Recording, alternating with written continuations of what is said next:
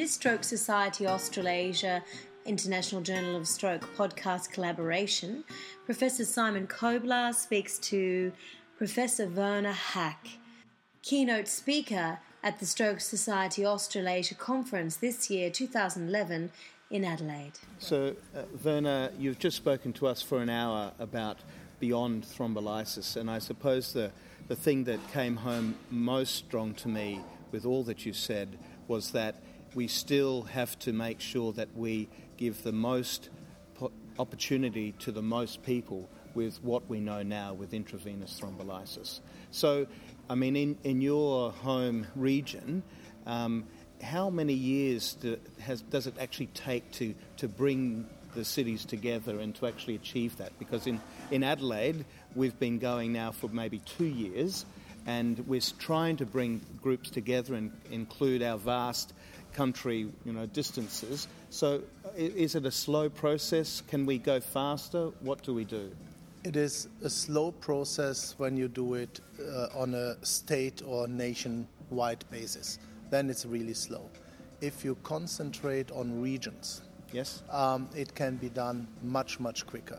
What I showed today were the results from all the state of Baden-Württemberg with more than 10 million inhabitants. Yes. And a diversity of different hospitals and medical schools and maximum care hospitals and so on and so forth. In our own region, Heidelberg and Mannheim, the two university hospitals have worked together for many, many years, and we created this infrastructure, within 2 or 3 years. Right. But for the state, it took 10 years. Right. And it also took major support by the politicians. Yes. Which is, it cannot be underestimated how important it is that the mayor of a 20,000 inhabitant little city that has its own hospital, right, if he all of a sudden learns in your hospital that no stroke will be treated anymore because you are not qualified for that. Right. Okay. So you bring it home. You bring it to a home level, don't yes, you? Yes. To a local level. Yes. To get a change in a region. Absolutely. So the unique thing in Australia is, as you said, we have double your population, but in the size bigger than America, all of Europe. Yeah. So say, for example, in our state, we have one central, in all of Australia, most of our populations are in our cities along the coast, and then we have big empty rural areas inland. Yeah. So telemedicine seems to me to be a critical aspect. So tell me how you're using telemedicine to link up your different tiers of your stroke units. Telemedicine is a part of the stroke unit program in Baden-Württemberg. It is an essential requirement for all low-level stroke units. They must have telemedical support from high-level stroke units, right, which also includes they must get telemedicine contact with neurosurgeons and neuroradiologists, right, yes, not only neurologists. Yes. Also, our country is densely populated. We have some regions that are not densely populated. The Black Forest, the region near the Lake Constance is less densely populated. Yes. And it's always a problem for people who are living there. They have to go to the local hospital because otherwise they would have to travel 2.5 hours to get to the next stroke center. Yes. And then it is essential that in those little hospitals where they do not even have a neurologist, yes, that the internist can get in contact with a stroke center. And that is also something that is supported by the state. They gave money to build up the whole system. Yes. And so we in Heidelberg, we are linked up with like 6 smaller hospitals with stroke units and a few without stroke units who get a constant telemedicine service. Right. So the one big issue for us again in Australia is workforce. Yeah. So you increase the amount and opportunity for people, you need more stroke physicians. Absolutely. So how did you approach that aspect? Are you only a neurologist to be a stroke physician, or can you be outside of being a neurologist, or how does it work in Germany? It is possible to be a stroke physician and not being a neurologist. It is possible that an internist can be the leader of a regional or a local stroke unit. Yes. In the stroke centers, that's not the case. Yes. The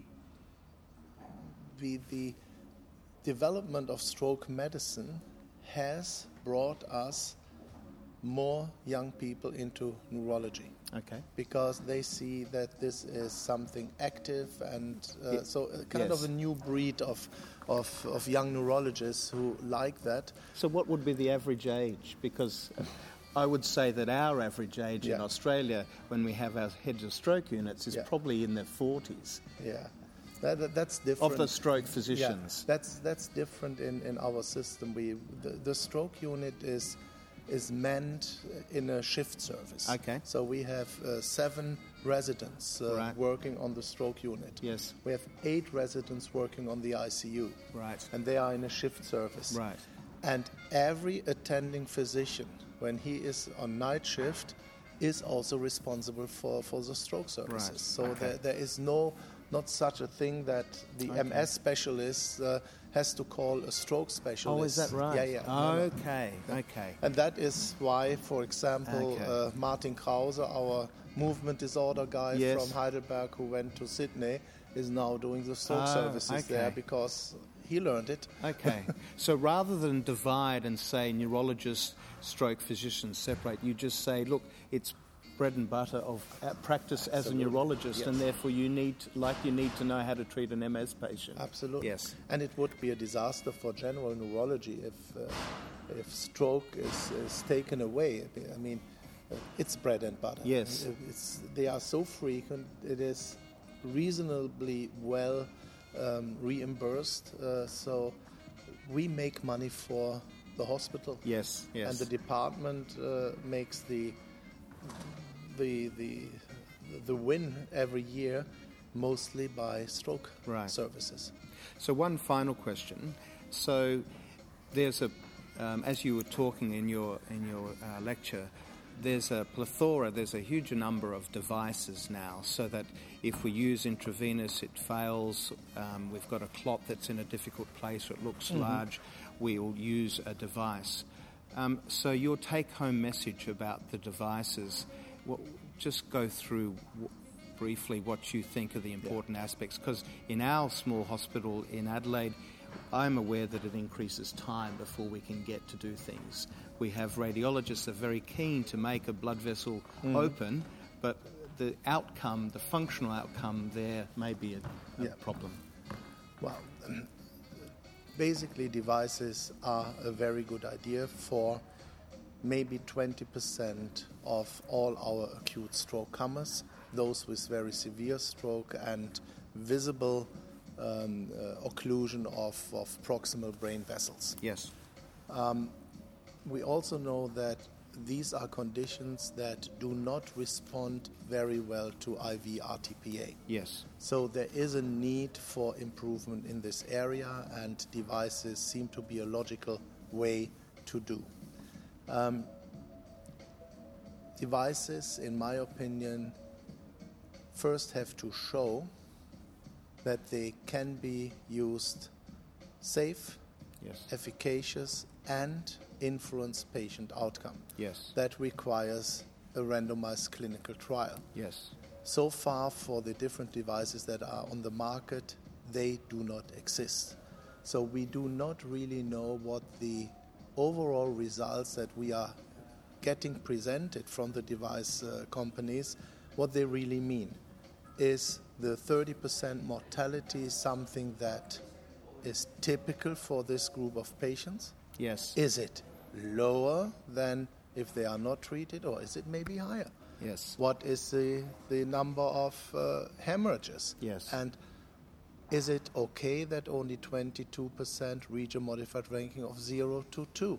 Is that typical for this group of patients? So we don't know these things. We don't know these things. So we have ideas about it, but we don't know it. And My point is every device should have shown the efficacy in a well-constructed randomized clinical trial. So we're really at the point where each device itself has to be investigated in a randomized control study. We're some distance away from actually comparing devices. Absolutely. Yes. Yeah, that would be even a further step. Yeah. That's right.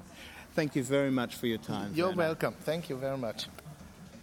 You are listening to an International Journal of Stroke podcast collaboration between International Journal of Stroke and the Stroke Society Australasia.